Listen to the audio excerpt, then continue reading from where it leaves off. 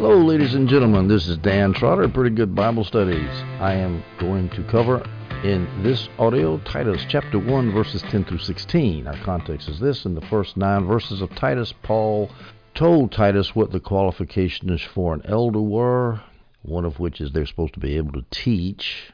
And now in this section of Scripture, which I've chosen to entitle Disobedient and Deceitful Teachers, Paul is going to exhort Titus to use that gift of teaching to refute those who oppose sound doctrine. He's going to jump on false teachers. So we start in verses 10 and 11 in chapter 1. Paul says to Titus, "For there are also many rebellious people, full of empty talk and deception, especially those from Judaism. It is necessary to silence them. They overthrow whole households by teaching what they shouldn't in order to get money dishonestly." All right, these people are called rebellious. Here's how John Gill describes them. Persons who are not subject to the law of God or gospel of Christ, whose spirits are not subject to the prophets, and who will not submit themselves to them that have the rule over them, nor attend to the admonitions of the church, nor be brought into any regularity and order. Now, they're rebellious, but who are they rebellious against? The NIV Study Bible mentions two options. They could be rebellious against the Word of God, or they could be rebellious against Paul and Titus as God's representatives, or in my opinion, both A and B, both the Word of God and Paul and Titus. Rebellious people who know nothing about godly authority. They're full of empty talk and deception. As Adam Clark puts it, they're all noise, empty parade, and no work. The NIV says the NIV translation says they are mere talkers. Empty talk means they talk with no substance behind their words. An example of this can be seen in 1 Timothy 1:6, where Paul told Timothy, some have deviated from these sound doctrines and turned aside to fruitless discussion. Much ado about nothing. Talk, talk, talk, but nothing ever happens. People are not led into the knowledge of the truth. Empty philosophy.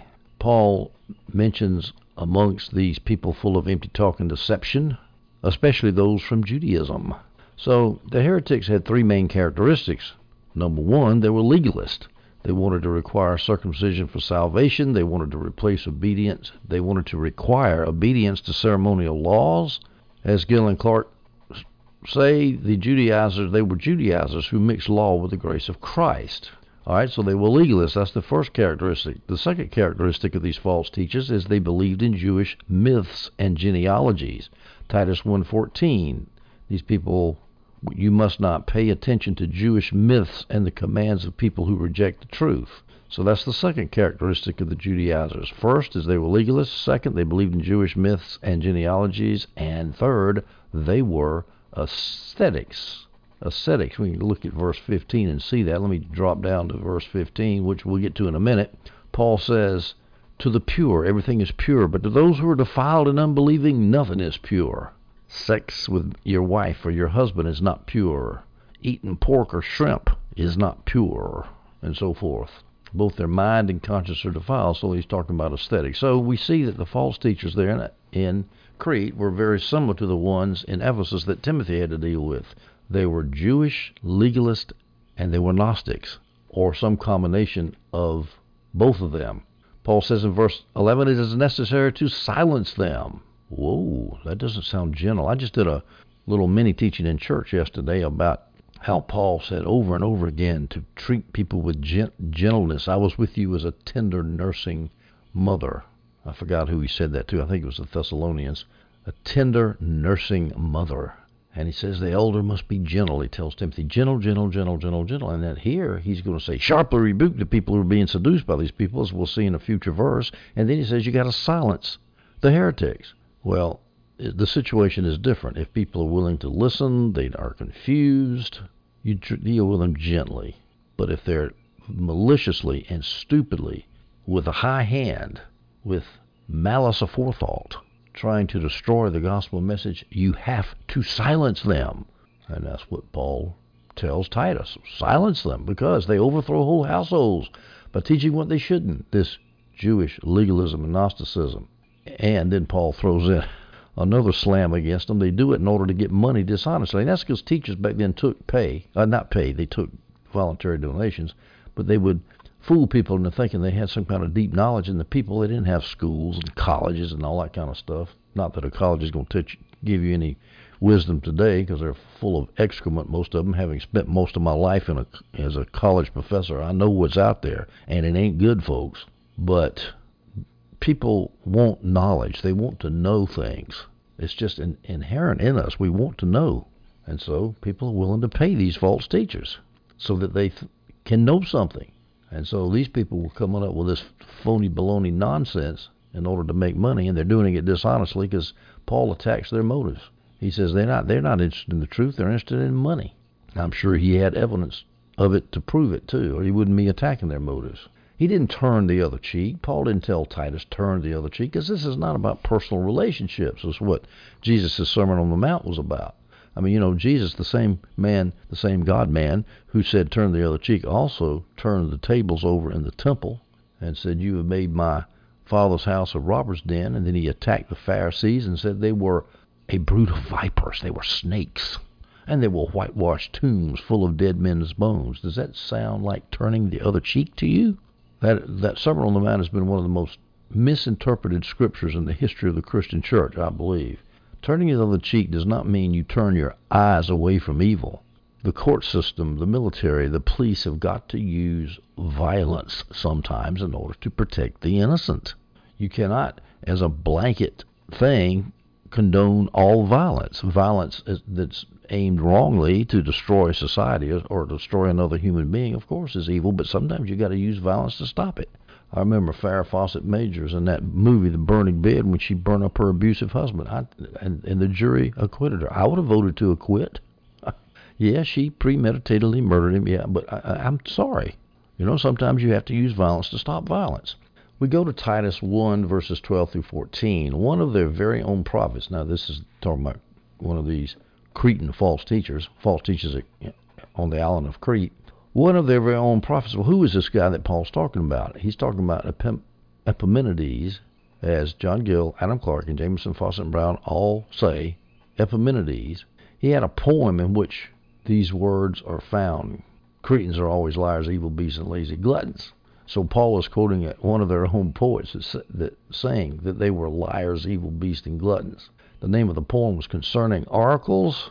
The title supports Paul calling him a prophet, and we'll see later on a lot of people thought he was a prophet, not just Paul. Adam Clark says several fulfilled predictions were ascribed to him. I'll talk about those in just a minute too. The poem is no longer extant, unfortunately. Epimenides was Knossos, the big city there. I've been there in Crete. It's a great place. You ought to go there if you want to see the excavated Minoan capital, the head of the Minoan civilization, the fountainhead of Minoan civilization. John Gill's got an interesting anecdote about Epimenides. It was reported of him that being sent by his father to his sheep in the field, he, by the way at noon, turned aside into a cave and slept 57 years. Whoa, boy, I bet he was groggy when he woke up after that. Anything to get out of doing work. He lived about 600 BC. Now, Paul 3 times quotes pagan authors in the New Testament, which shows that not only was he well versed in rabbinic literature and law, he was also well read in non-Christian literature. The 3 cases are Epimenides here. He quoted the Greek comic poet Menander, 4th century BC, in 1 Corinthians 15:33. Paul says this, do not be deceived, and here's the quote from Menander, bad company corrupts good morals. And then Paul quoted Aratus, and I don't know Aratus, I haven't looked him up yet. Aratus says in Acts 17:28, Paul quotes Aratus, for in him we live and move and exist, as even some of your own poets have said, quote, for we are also his offspring. The own poet that Paul is talking about is Aratus, who says, for we are also his, God's offspring. So Paul would quote pagan stuff in order to try to get his idea across. In my teaching yesterday, I mentioned that I had written an article. I was so tired of people when I would try to rebuke heresy, namely that the resurrection had already occurred. I kept noticing that people kept telling me, Dan, you're not loving. I even had somebody doctor a tape at a conference I had spoken at, and one of the fellow conference speakers, a man I knew, spoke at the conference, and probably because I invited him. I think it was probably my conference that I put on. I'm not sure, but I get this anonymous cassette tape in the mail, and I plug it in, and I hear this fellow speak, this colleague of mine speaking at the conference, and he says, Dan Trotter, click, hiss, psh, is not showing love for people, click, when he denounces hyperpreterists. It's obviously doctored very clumsily, but the point is that because I oppose these heretics, that I was not loving. And they used that defense over and over again in a church of a friend of mine where they were operating.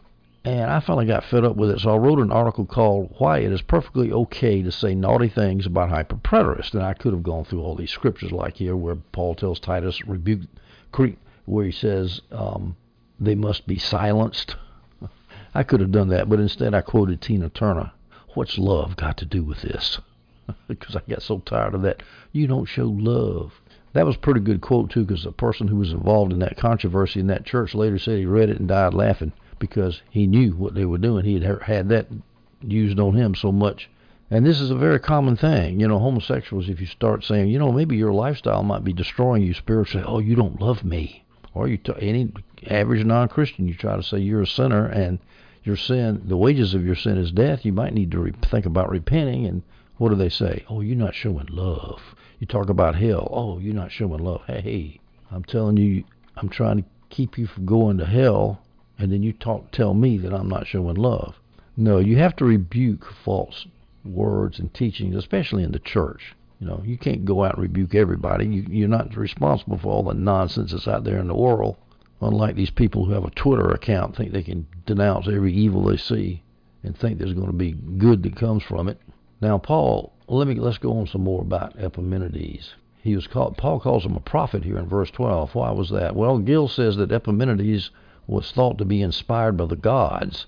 Here's a quote from Gill, quote, he is called by Apuleius a famous fortune teller, and he is said by Laertius to be very skillful in divination, and have foretold many things which came to pass.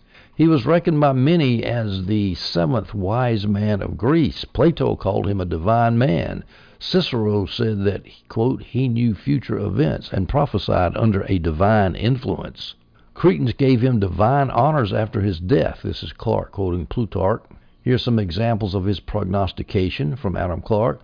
Diogenes Laertius mentions some of his prophecies. Beholding the fort of Munichia, which guarded the port of Athens, he cried out, O ignorant men, if they but knew what slaughters this fort shall occasion, they will pull it down with their teeth. This prophecy was fulfilled several years after, when the king Antipater put a garrison in this very fort to keep the Athenians in subjection. I'm not sure what the historical reference is, but apparently Epimenides predicted it. And Plato, on the laws, in his book on the laws, says that on the Athenians expressing great fear of the Persians, Epimenides encouraged them by saying that the Persians should not come before 10 years, and the Persians, should return after having suffered great disasters. This prediction was supposed to have been fulfilled in the defeat of the Persians in the battles of Salamis, that's 490 BC, and Marathon. 480 BC and Marathon, 490 BC, the famous Persian war battles with the Greeks. So, this guy's got a big reputation. So Paul's quoting a big shot. Here's another quote from Gill. He, Epimenides, predicted to the Lacedaemonians, that's the Spartans, and Cretans, the captivity which they should one day be reduced by the Arcadians. The Arcadians were right north of the Spartans in the Peloponnesus in Greece. This captivity, which the Lacedaemonians and Cretans were going to undergo, took place under Eucrates, king of Crete, and Archidamus, king of Lacedaemon, king of Sparta. I don't know when that was. I'm not familiar with the historical reference. But my point is this guy was a big-time prophet. So Paul has got every reason to call him a prophet. And I say prophet, I mean a false prophet. But even false prophets can predict the future sometimes. Let me go down a very small rabbit trail here. In logic, Epimenides is famous for creating the so-called Epimenides paradox, because when Epimenides says that all Cretans are liars, does he include himself? Well, that if all Cretans are liars, then Epimenides is a liar, and therefore all Cretans aren't liars, because he's not a liar. So therefore his statement that all Cretans are liars is not true. There, it goes on and on and on. There are ways you can solve that. If you look it up in Wikipedia, it's very interesting. All right, so what did Epimenides say? He said Cretans are always liars. Well, now, is that 100% true? Well, of course, that's an exaggeration. It's a generalization, and Paul's quoting the exaggeration, the generalization. Paul didn't believe every Cretan was a liar. I mean, he went around evangelizing in 100 churches there. So obviously he doesn't think all of those guys are liars. He's talking about he's trying to put the label on these false teachers. And he calls them liars, evil beasts, and lazy gluttons. Oh, yes, little Paul, meek and mild, just like Jesus, little Jesus, meek and mild. Let me tell you something. Being in the Christian ministry takes a man with cojones. It really does. Because everything will come at you. Every attack of Satan, the terrors of hell, the demons of hell will come after you and try to pull your hair out. Not to mention a bunch of unpleasant people. So no, don't think it's just going to be holding a little old lady's hands and counting the money in the offering plate and going to hospitals and praying for people that are sick in bed. No, it ain't going to be like that, folks.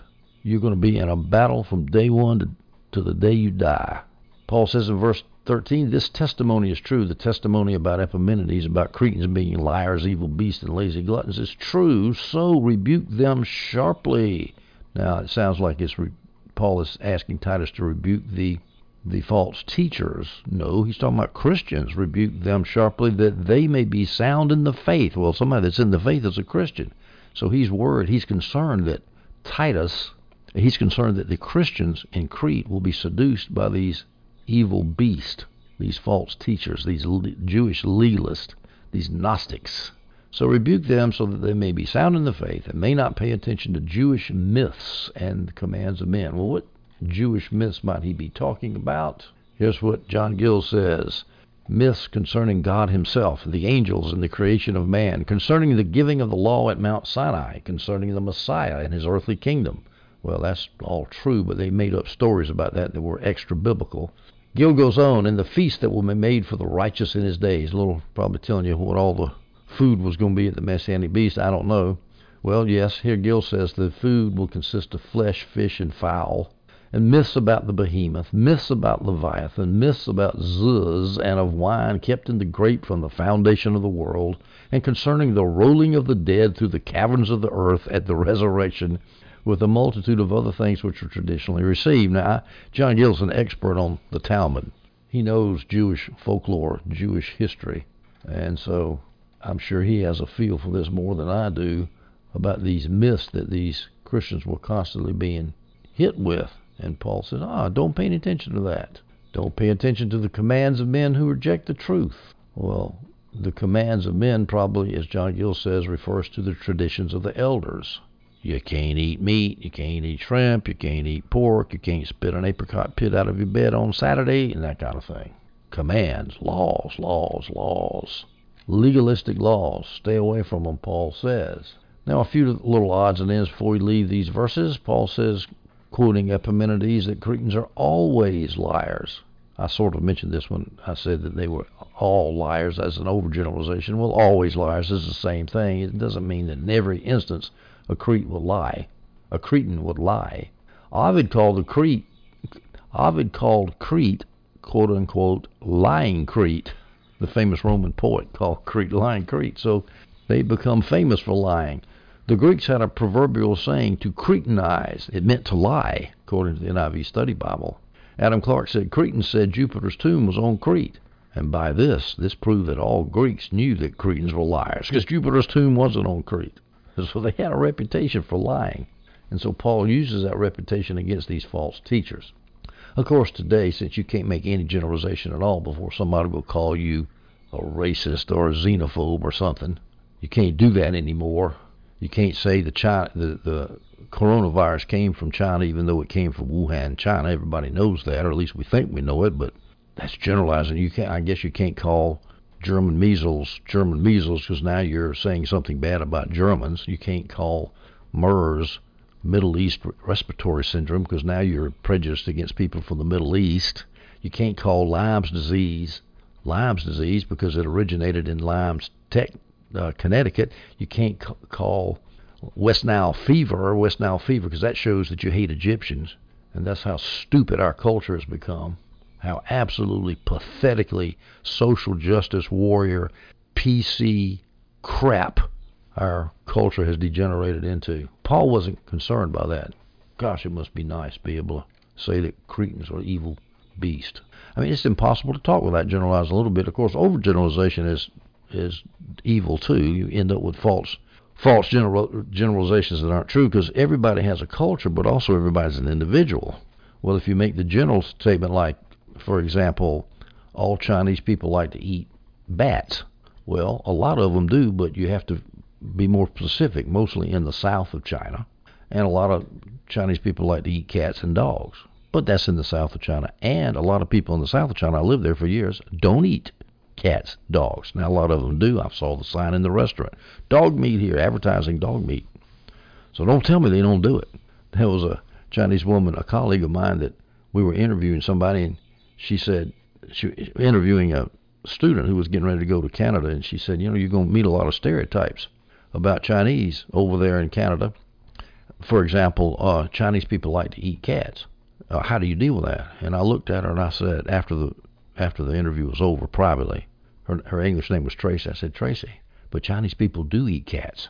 You know that. I just talked to somebody, a student reporter who had done a story on people in Shantou, the city in Guangdong province in the south of China, who were eating cats. So, see, the problem is when you generalize, you can generalize, but you got to leave room for individual differences. And I'm going to such length over this, again, because of my PC culture. I imagine when Paul said it, nobody thought a thing about it, because they understood that Paul was not talking about every Cretan. And this reputation that the Cretans had for being liars, Paul had a chance to directly observe it while he was in Crete. So he might not be just repeating a reputation. He might have actually had first-hand experience of it. We go now to verse 15, Titus 1.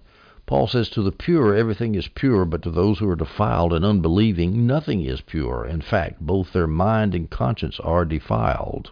To the pure, and that's talking about Christians, those Christians who have been made pure by the blood of Christ, everything is pure. Now, that's not talking about everything, marijuana, cocaine, crystal meth. No. It's talking about everything the legalists were complaining about, saying was not pure. That's what he's talking about.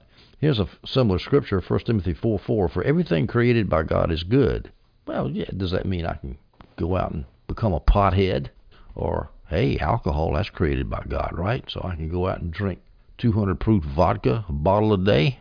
No, he's talking about the normal things that legalists say you can't eat, like shrimp, like pork. Can't drink any wine, that kind of thing. Everything created by God is good. Nothing should be rejected if it is received with thanksgiving. He's talking about food, most probably there. And the legalists were making legitimate things, or sex with your spouse, or sleep. Nothing wrong with those things. Or a comfortable shirt that's not a hair shirt. A comfortable shirt, hey, that's created by God. That's pure. Nothing wrong with that. So Paul is blasting the ascetics here. To the pure, everything is pure. Another thing that would not be that Paul is not talking about here is witchcraft books or pornography. That's not pure. He's talking about everything that's normal that you would eat, for example, or that especially concerning food. For example, he told the Colossians in Colossians 2 verse 21, these legalists said, don't handle, don't taste, don't touch, don't handle, don't taste, don't touch. Is probably referring to food. Adam Clark says that verse appears to have been spoken in reference, or this verse we're talking about here, and Titus 1:15, everything is pure. This appears to have been spoken in reference to the Jewish distinctions of clean and unclean meats. Yes, I think food is what Paul has on his mind here. Could be marriage sex maybe, but I think it might be food. The legalists will probably oppose marriage sex too. They say, oh, this is evil. Try to get by with it once every 3 months if you can. Matthew 15:11 says, it's not what goes into the mouth that defiles a man, but what comes out of the mouth. This defiles a man. It's talking about food. Doesn't defile you if it's normal food. I tell you one thing, Chinese people in the south of China will never have any trouble with this verse. They know that nothing that goes in the mouth defiles a man. The things they eat over there. I remember there was this yellow wine made out of bull's testicles that they eat once a year during a certain festival. I forgot the festival now. But I saw a bottle of this stuff. Oh my gosh. It's kind of a dark, it looks like urine with bull's testicles floating around. Well, hey, to the pure, all things are pure. So Chinese people in Guangdong province ain't going to have any trouble with that. But anyway, food doesn't matter. What comes out of the mouth, this defiles a man. What goes into your mouth as far as physically, that's a matter of health, physical health, or taste, in the case of that yellow wine.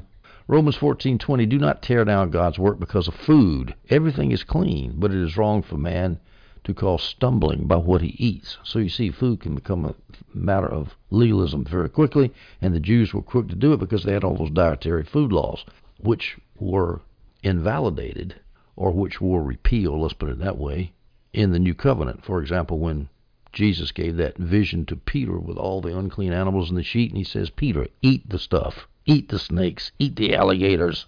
Paul says these ascetics in verse 15, Titus 1, their mind and conscience are defiled. Yeah, because they always feel guilty. Oh, I eat some pork, God's going to strike me dead.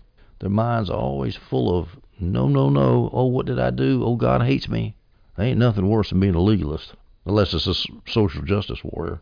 Paul says in verse 15, to the unbelieving, to those who are defiled, dirty, nasty, and unbelieving, he's referring to those evil beasts, those liars, the Cretans, nothing is pure. It's ironic that those who are so interested in what meat is pure have impure minds. And that's the way legalism works, because sin is increased when one is under the law. Law increases sin in us, as Paul says in Romans 7. Now, here's some scriptural examples of man-made prohibitions of good things, man-made laws. Matthew 15:10 through 11. Summoning the crowd, he told them, listen and understand. It's not what goes into the mouth that defiles a man, but what comes out of the mouth. This defiles a man. This is Jesus hitting against the traditions of the elders, the oral traditions of the Pharisees. Matthew 15:16 through 20. Are even you still lacking in understanding, he asked? Don't you realize that whatever goes into the mouth passes into the stomach and is eliminated? But what comes out of the mouth comes from the heart, and this defiles a man. For from the heart come evil thoughts, murders, adulteries, sexual immoralities, thefts, false testimonies, blasphemies. Sounds like America. American culture. Twitter culture. These are the things that defile a man, but eating with unwashed hands does not defile a man. Mark 7:14 through 19. Summoning the crowd again, he told them, listen to me, all of you, and understand. Nothing that goes into a person from outside can defile him, but the things that come out of a person are what defile him. When he went into the house away from the crowd, the disciples asked him about the parable, and he said to them, are you also as lacking in understanding? Don't you realize that nothing going into a man from the outside can defile him? For it doesn't go into his heart, but into the stomach, and is eliminated. As a result, he made all foods clean. Now, by the way, that verse creates problems for when you interpret Matthew 5, where Jesus said not one jot or tittle of the law would pass away until all is accomplished. And, of course, that happened at the cross when Jesus died on the cross, and he said this before he died on the cross. So it sounds like he made all foods clean at the time he spoke it. I don't think so. I think Mark is referring to he made all foods clean later on when he died on the cross. That handles that difficulty. Acts 10:9 through 16. The next day, as they were traveling and nearing the city, Peter went up to pray. This is Peter on the way to Cornelius' house in Caesarea. Peter went up to pray on the housetop. Excuse me, this is not Caesarea. It's on the way to Joppa. Peter went up to pray on the housetop about noon. Then he became hungry and wanted to eat, but while they were preparing something, he went into a visionary state. He saw heaven opened and an object that resembled a large sheet coming down, being lowered by its four corners to the earth. In it were all the four-footed animals and reptiles of the earth and the birds of the sky. Then a voice said to him, get up, Peter, kill and eat. No, Lord, Peter said, for I have never eaten anything common and ritually unclean. Again, a second time a voice said to him, what God has made clean, you must not call common. This happened 3 times, and then the object was taken up into heaven 3 times to kind of drive the point home. All things are clean to the pure whose heart is pure. Romans 14:20. Do not tear down God's work because of food. Everything is clean, but it is wrong for a man to cause stumbling by what he eats. You can eat everything as long as you don't cause your brother to stumble who has an overall conscience about something, a scrupulous conscience. So you see with all those verses, you put them together, you see how much emphasis there was on food and how food can become a legalistic man-made tradition. That idea was everywhere back in the ancient world, in first century Judaism and Christianity. Well, legalists always have a dirty conscience, a guilty conscience because of what they ate, but look at Christians' consciences. Our consciences are clear. 1 Timothy 1:19. You, Timothy, having faith and a good conscience. 1 Timothy 3:9, referring to deacons, holding the mystery of the faith with a clear conscience. Praise the Lord for that. We go to verse 16. We'll finish up Titus 1. They profess to know God. That's the false teachers. They profess to know God, but they deny him by their works. They are detestable, disobedient, and disqualified for any good work. Holman Christian Study Bible translation has 3 D's, referring to these bad guys: detestable, disobedient, and disqualified for any good work. Now, they profess to know God. Well, how can they profess to know God if they're heretics? Because they were Jewish heretics, most probably. As Adam Clark says, John Gill, though, suggests that they could be Judaizing Christians who claim to know Christians because they do know Christ because they're Christians, but then they've fallen off and fallen away from grace and fallen back under the law. I don't think so. Do you really think that Paul, who was always gentle toward his believers, even when they were wrong, like if you read the book of Corinthians, 1st and 2nd Corinthians, he had to be real rough with them, but he still loved them, called them brothers all the time. Would he call the Corinthians detestable, disobedient, and disqualified? I don't think so. He's talking about the false teachers here. They deny him by their works. This is an example of how we can know them by their fruits, as Jesus once said. I don't have the site in front of me, but you know that phrase. You know them by their fruits. Your works is how you kind of judge things. So they not only had bad doctrine, they also had bad practice, as Adam Clark says. The NIV Study Bible says they stood condemned by the test of personal conduct. So if you see somebody that's living, let's say he's got 3 girlfriends that he fornicates with Monday, Tuesday, and Wednesday, takes the next 4 days off to teach the Bible to your church. And he's a great teacher, great Bible teacher. I mean, everything he says is the Word of God. You going to listen to him? Not me. So a good teacher who's good with doctrine has got to be good with his actions too.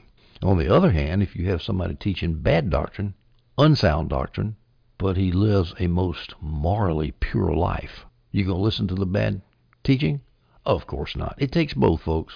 Word and deed, sound words and sound deeds. Now, when Paul calls these people detestable, disobedient, and disqualified, he calls a spade a spade. He's not worried about being called unloving or divisive. Oh, you're so divisive. You believe in the resurrection of the dead. Oh, how many times have I heard that from hyper-preterist heretics? Jameson, Foster, and Brown make the point that it was the false teachers themselves who were detestable, not the food they were complaining about. All right, we have finished with chapter 1 of Titus. In our next audio, we are going to take up chapter 2. I'll probably do the whole chapter. Paul exhorts Timothy to be a good teacher, as opposed to all these Titus, as opposed to all these bad teachers that Paul has dealt with in chapter 1. We're going to see what it's like to be a good teacher. So I hope you stay tuned for that audio, and I hope you enjoyed this one.